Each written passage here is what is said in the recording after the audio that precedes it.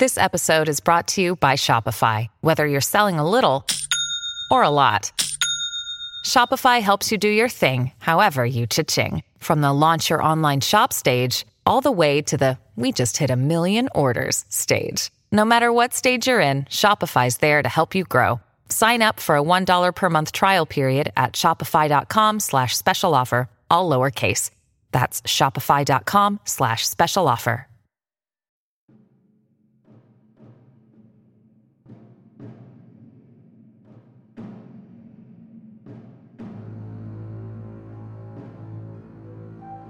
From around the world, this is the Mutual Audio Network.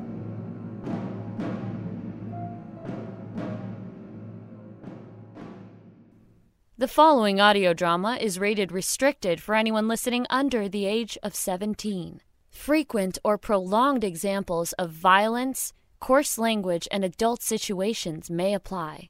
This is the Transmissions from Atlantis Entertainment Network. Expand your wonder.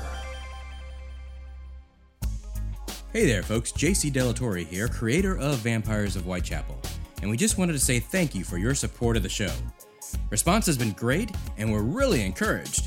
Please continue to share the show with your friends and family, and please remember to rate and review the show in your favorite podcast app. It's so vitally important to our success as it helps others find us. Also, we have a drive to get 500 patrons on Patreon before year's end. If we can get there, we can guarantee Season 2 of Vampires of Whitechapel. It only costs $1 monthly, and it gets you access to a ton of cool perks, including exclusive Patreon-only episodes, AMAs, interviews with creators and your favorite actors, and more. To join our Patreon, go to patreon.com/TFA Entertainment. Finally, Midnight Syndicate has graciously allowed us to use their music for this audio drama. All the music used can be found and purchased at their site at midnightsyndicate.com. That's it for me. Let's see what scary thrills we have in store this week.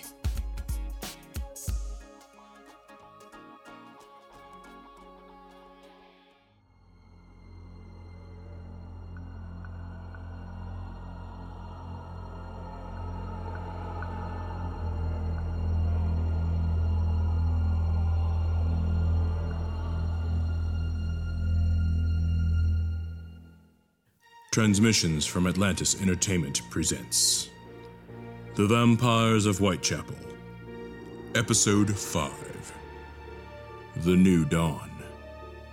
Written by J.C. Delatorre.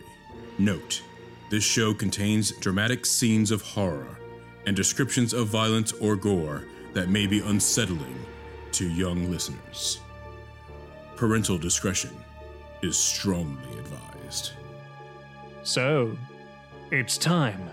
As you're reading this, I am perched outside your window right now. Don't look. You won't see me, because I'm too fast. Don't bother turning on more lights either. It won't help you. If I wanted you dead, you'd already be so. Honestly, I've grown so hungry. I can go either way with you. So just know, the game we've been playing these long months is over. I'm behind you now. Don't look, don't turn around. Not yet. Here it is. The question I must ask you before we decide which road to take. Do you want to live or die? Just remember, if you choose life, you did this to yourself. I accept no blame for what you become. You chose this existence.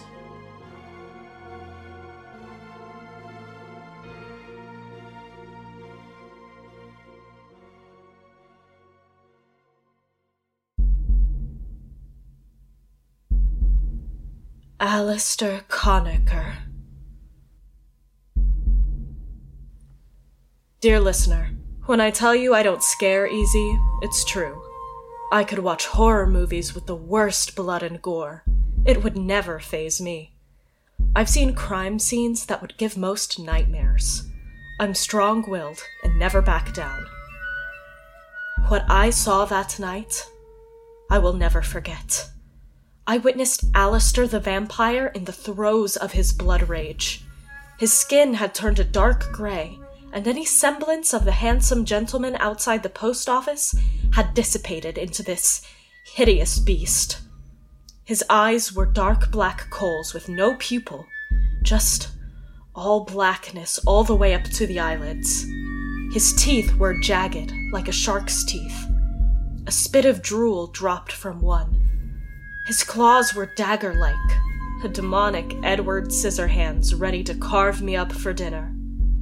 The rest of his body was covered in a sheet that resembled a priest's robe. His pointed ears were bat-like.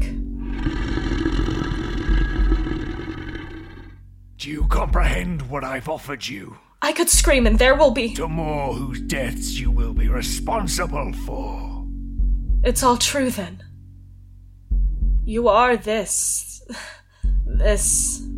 vampire. We prefer the Feratu, but in your language, I guess vampire is the most identifiable term. So, what are you waiting for, vampire? You have me at your mercy. For you to answer the question. And what would that be? Life or death? Think carefully, my love.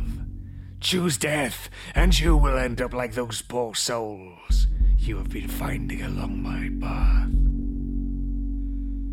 I will dive into your midsection and pull out the most blood-drenched, tastiest morsels, suck them dry and bathe in your blood until I have reached my fill. Then I'll kill your two friends, just for dessert. Choose life, and you become as I am. Strong, fast, beautiful. Except with the rage hits you. You'll be young forever. I'll be your night father, and you will be my child and mate. Mate? I don't think so, Al. I don't want to be like you. Some sick, vicious animal. Do you not understand what will happen to you if you refuse? You've made that abundantly clear. I don't want your life. The answer is no. I turned my back to him and waited. I felt his clammy claws on my shoulders. So be it.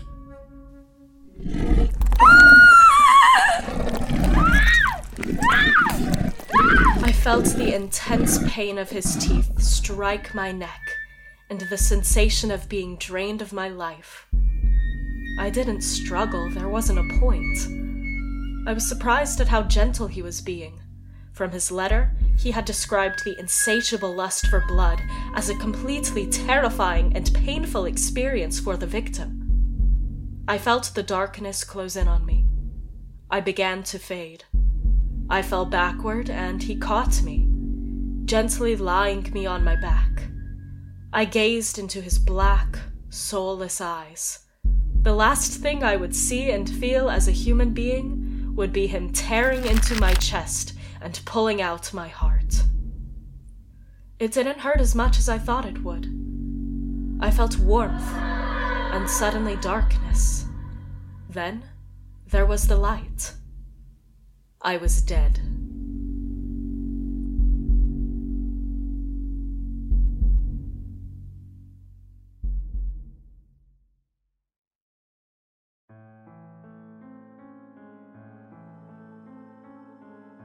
As the light drew me in, I felt the most intense sense of belonging I've ever felt. I could sense the presence of family members departed, their smells, their voices whispering that they had been waiting for me. I didn't see faces, only silhouettes. They were pure energy now, ascended to another plane of existence. I knew and recognized them, but also understood what they had become. Peace incarnate. I looked down at my own body and I too was a large silhouette of light. As I drew closer to them, I could feel their light joining mine. It was like being in the most loving embrace you've ever experienced. Nothing can harm you here, my love. The darkness is gone. The misery is history. We've got you now. Yet, they were wrong. For Alistair the Annihilator had one last horror to perform. As the light engulfed me, nearly taking me whole, I suddenly felt a hand on my back. It grabbed my shoulder and pulled me backward, away from the light. I looked back to see it, but there was nothing. The invisible arm suddenly wrapped around my soul's waistline, and I could feel the pressure as it squeezed tightly. Suddenly, I was racing backward, back into the darkness. The light faded from view until there was nothing but the darkest, most deprived feeling you could sense. I woke screaming, and in an unbelievable amount of pain. My body was soaked in blood, my own, I imagined. As I opened my eyes and struggled to focus, I could hear a shot ring out as my two protectors charged into the room. I heard them cry out, and then silence. You must feed, quickly, before the last breath escapes them. I felt him lift me up and push my head toward one of the fallen agents, like a dog owner trying to coax their puppy to try a new food. God. Somebody help me. Ariana. Like that stubborn pooch, at first I resisted, but an insatiable hunger suddenly took me over. I was ravenous, like I hadn't eaten in weeks, and someone placed a porterhouse directly in front of me. The smell of the blood was intoxicating. It seemed to call my name. Ariana, Ariana, drink me. Take your fill. I felt my features suddenly change. It was subtle at first, then a violent, rapid shift in bone, skin, and hair. I was no longer a human being, but some sort of scavenger, feasting on the prey of another's kill. I drank until I could no longer feel any wetness in the carcass. Then, with my dagger-like hands, I dug into the internal organs, ripping through the rib cage and exposing the heart and lungs. I went straight for the meaty engine that sustained this poor soul's life, ripping it open with one of my knifey nails and having all the glorious blood pour onto my tongue and down my throat. There's no orgasm that could rival the ecstasy I felt as I bathed in the blood. Every single inch of my soul seemed to rejoice as I filled my new addiction. It was like being dead, the brief time I had it. As if our victims died, we got a little taste of the other place as their essence vacated their earthly containers. As suddenly as it came, it was gone. The blood was no longer as nourishing as it once was. Alas, the last spark is gone. Hopefully you've gotten your fill in time. I don't understand. It's simple, dear. Once the last spark of life is gone, the blood is no longer tangible. It's just a liquid, like any other. It won't quench your thirst. No. What I mean is, I don't understand why you did this to me. Did what? Changed me. I told you no. You said I had a choice. As my eyes gazed toward him, he was no longer the gray monster with elongated ears and a shark's jaws. The gentleman had returned. You did? And I was going to respect that. I fed, but then I realized I simply couldn't let you die. You were too precious a creature to destroy. You had to be with us. You death raped me. You stole death from me. Death raped? A term I have never heard. Necrophilia, sure. But death raped? Okay, fine. Sorry about that. You see, that's why I had you feed so quickly. I waited too long to bring you back. It was just... You tasted so good. I completely forgot my intentions. By the time I remembered, you had already begun losing your spark. I know. It's terrible, yes. I know, my dear. You don't know how close you came to being a member of the undead. I am a member of the undead, you friggin' asshole! Nonsense! You are the premier predator. An animal like any other. Just with certain qualities that few other species can match.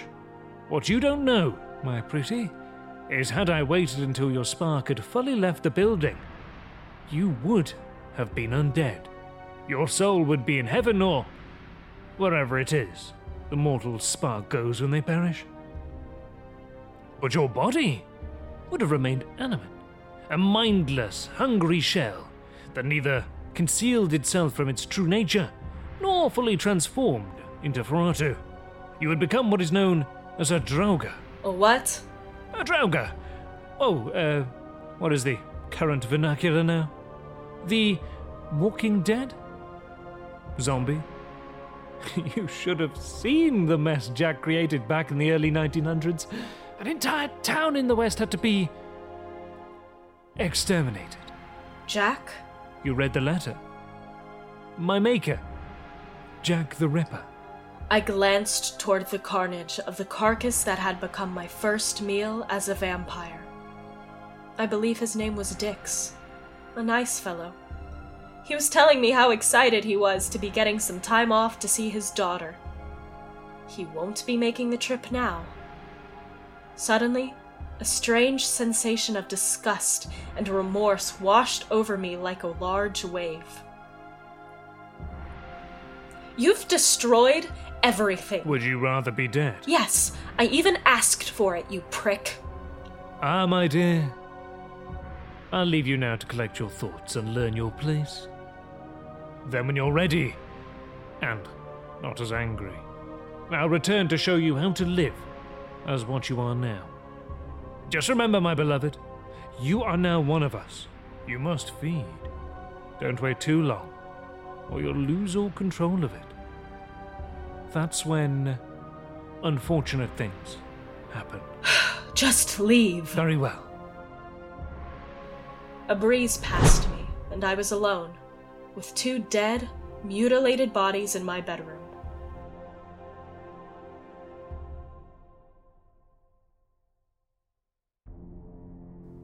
Ambrose and Cantello found me the next morning, still sitting in front of the two dead FBI agents who lost their lives trying to protect me from Alistair the Annihilator. I pretended to be in a catatonic state to avoid the questions about what happened, at least for a little while. I also destroyed Alistair's letter. They didn't need to be exposed any more to the horror and realization of what we are. Cattle for the immortals. In humanity's arrogance, we assumed that we were the top of the food chain. We had the biggest brains, which meant we'd control the air, the seas, and the land. Little did we imagine that there were creatures that not only had all of our qualities, but were virtually indestructible. Immortals, feasting on the souls of creatures inferior to them. Us. I was placed in the hospital for observation. When I finally did speak, I filled Ambrose and Cantello with a story of a human serial killer who surprised the three of us with a highly thought-out plan of attack. He killed the two agents and threatened, but didn't injure me. Did he say anything to you? Any idea why he spared you? Only that I had a special role in his plan. Ambrose suddenly hugged me. I pulled away slightly, shyly. I didn't want to be touched. I still felt violated by what Alistair did. You're ice cold, honey. Cantello, give me those blankets over there. Let's open these blinds. There, much better. The sun's rays poured into the room, surrounding me. I half expected to burst immediately into flames, but instead, the rays felt warming to my skin. As my epidermis took it in, I felt weaker. I could sense what powers had developed were quickly dissipating in the light of day. I wondered if my immortality went with it. Look, we're gonna let you rest. You'll be here another day or so, and then you'll have some leave coming to you. No. No. I want to get back on the job as quickly as possible. Ariana, you just went face to face with one of the most prolific serial killers of all time. You saw him kill 2 fellow agents right in front of you. Sweetie, take some time off. Get out of town. Go somewhere where nobody, especially he, can find you. I don't think that's possible. Well, you're crazy if you think they'll let you back on the job anytime soon. You'll have to pass a psych eval, and sweetie, that ain't happening in your current state.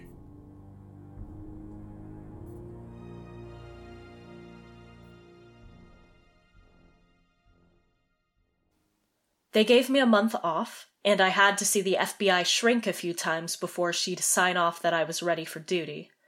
That month was difficult, but I figured out what I needed to do. While on leave, I frequented drug hangouts, tracking the junkies to their pushers, and, well, you can imagine what happened next. Once I returned to duty, it became a lot easier. We focused on finding Alvin Morrissey for a time, but Alistair had covered his tracks well, moving on to another area, another identity. All the money he had was transferred to an anonymous offshore account before we could put a freeze on it. From there, it had been transferred to hundreds of other anonymous accounts that would take decades to trace. He was gone. Ambrose assumed he would go dark for a while. Of course, I knew better. Alistair was still going to have his kills.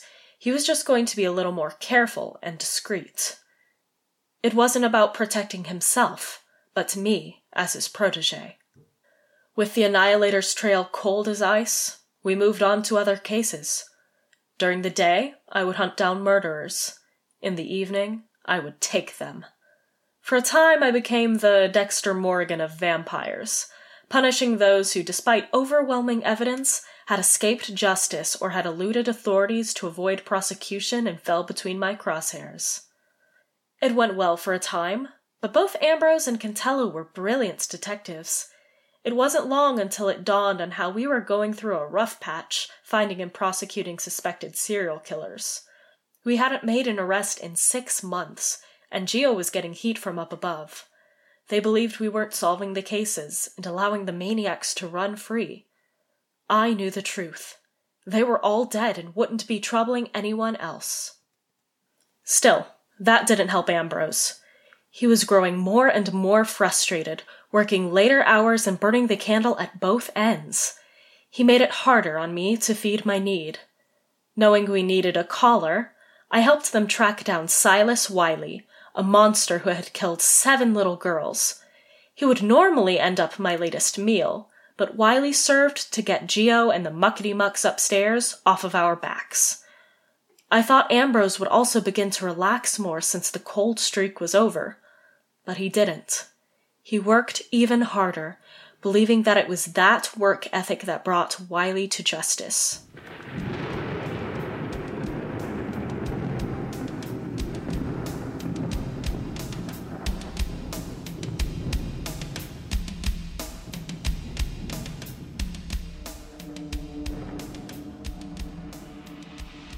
A new case arose in Tampa, Florida.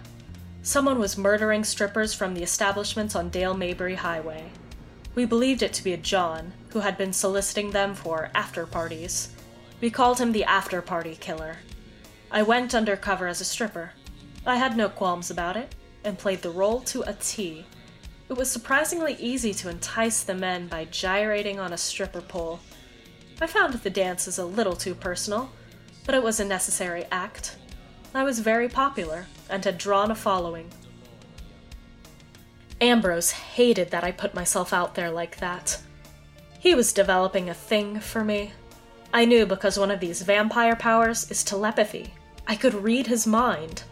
He'd see me butt naked, flaunting my stuff every night as he sat in the back corner of the club, and kept his eyes completely fixated on me.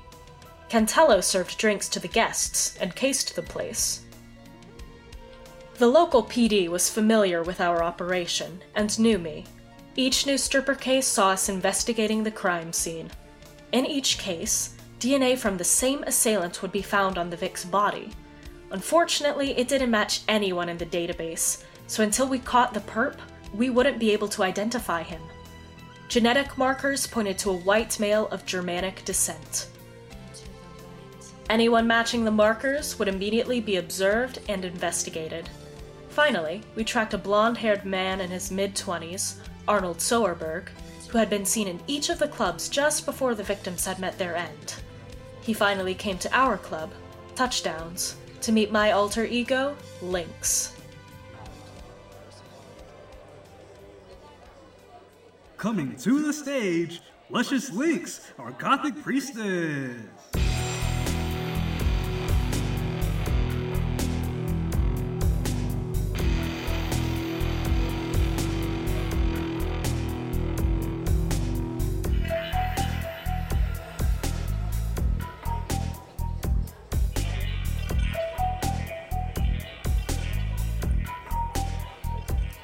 I burst onto the stage as I had so many times before.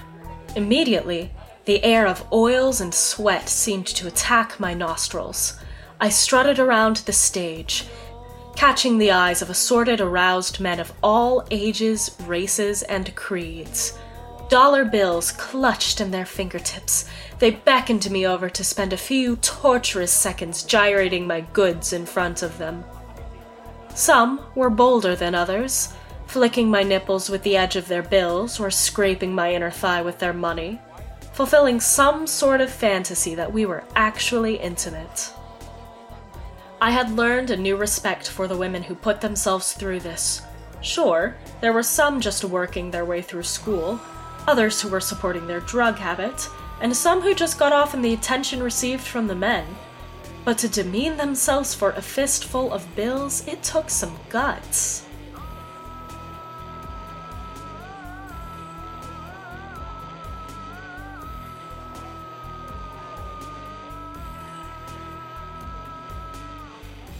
I spotted Soerberg sitting away from the stage in a dark corner sipping a drink. Cantello had been over a few times to check on him, but he kept his eyes fixated on me.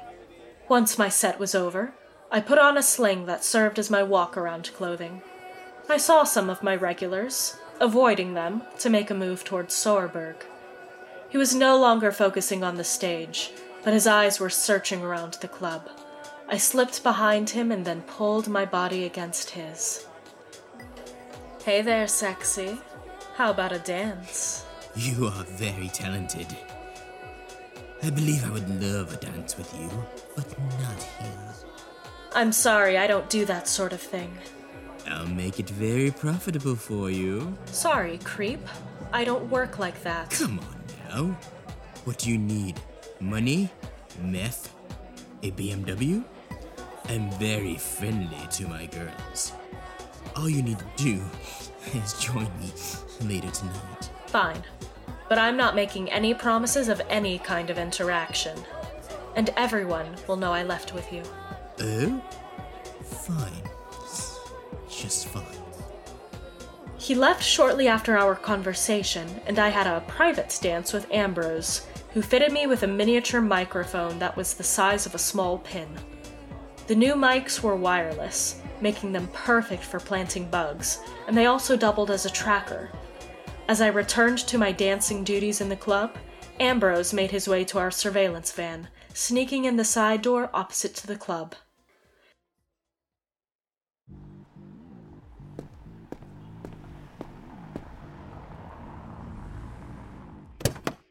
How's it looking? Extremely hot. Agent Grayson is a smoke show tonight. Keep your eyes on the prize, Agent. Sorry, sir, just keeping it 100. Keep it 100 on the subject.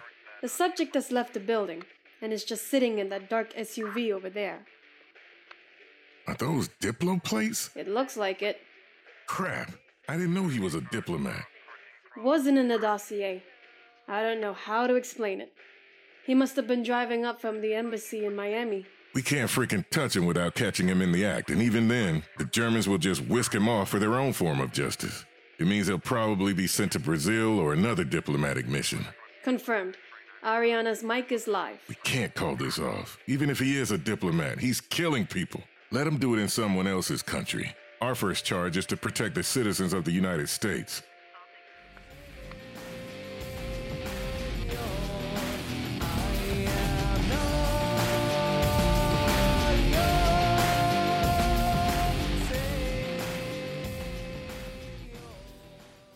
The club closed around 3 a.m. the next morning.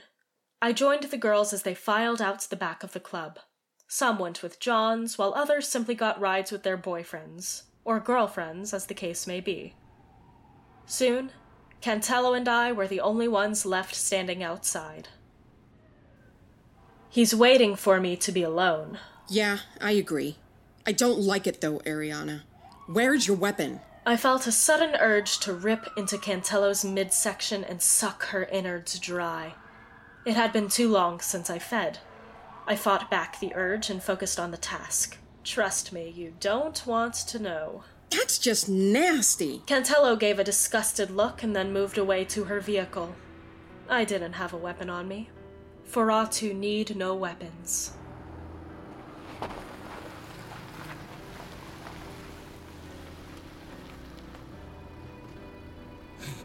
Are you ready, my sweet? I didn't think you were going to show up.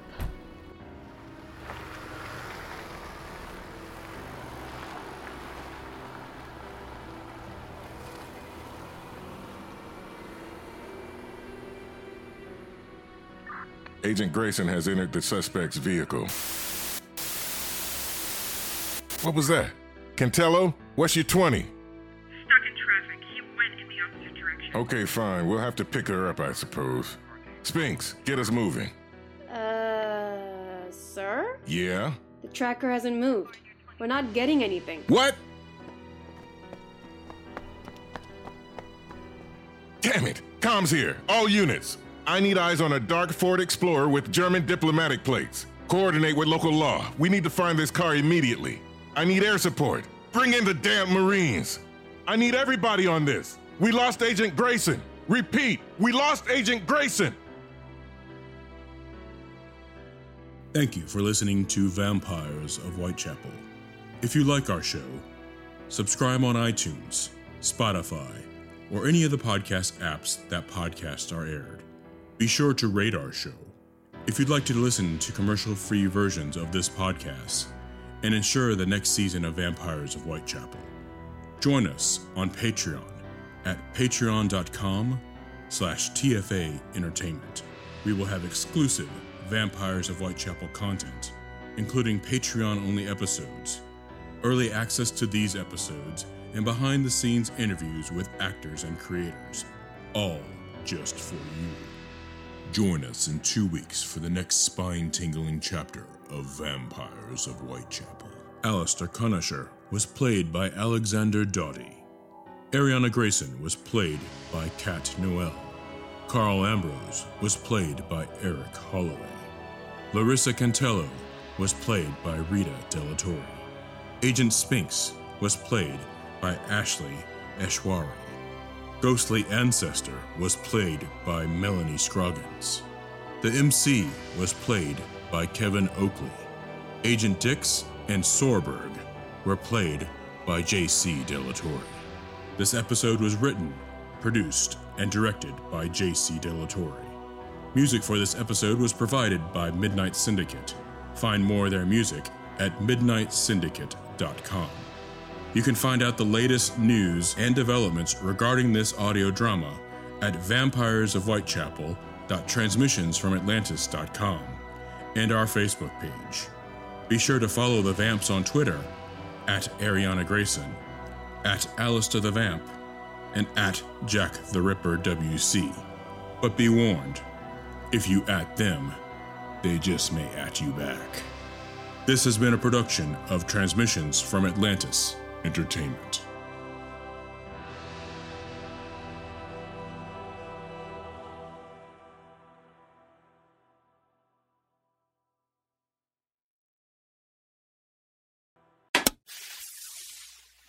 Welcome to another bizarre episode brought to you in amazing 3D radio.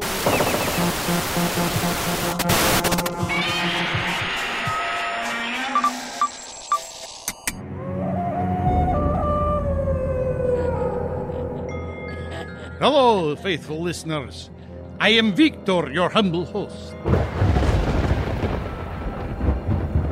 Welcome to Schlock Audio Theater, where cinema is a cheesy delight, filled to the brim with juicy leaps of logic, where the bottom of the barrel is top shelf, where bad is better, cheap is chic, plots are pointless, and a good time is had by all. Now, adjust those audio goggles and hang on, because Schlock Audio Theater is on the air! Igor! Hi, Rich with the Texas Radio Theater Podcast. Look for us on iTunes and wherever you get your audio feeds. Over the next few episodes of Season 8, we are revisiting and reposting the Schlock Audio Theater titles produced by the Columbia Radio Theater over a dozen years ago, and we're inviting their co-creator, Charles Pratt, to comment on them and on Schlock Audio in general. So, lots of great stuff that has somehow avoided the internet for years, but we found them, and we're bringing them back to you. So adjust your audio goggles and prepare to watch more Schlock Audio on the Texas Radio Theater Podcast.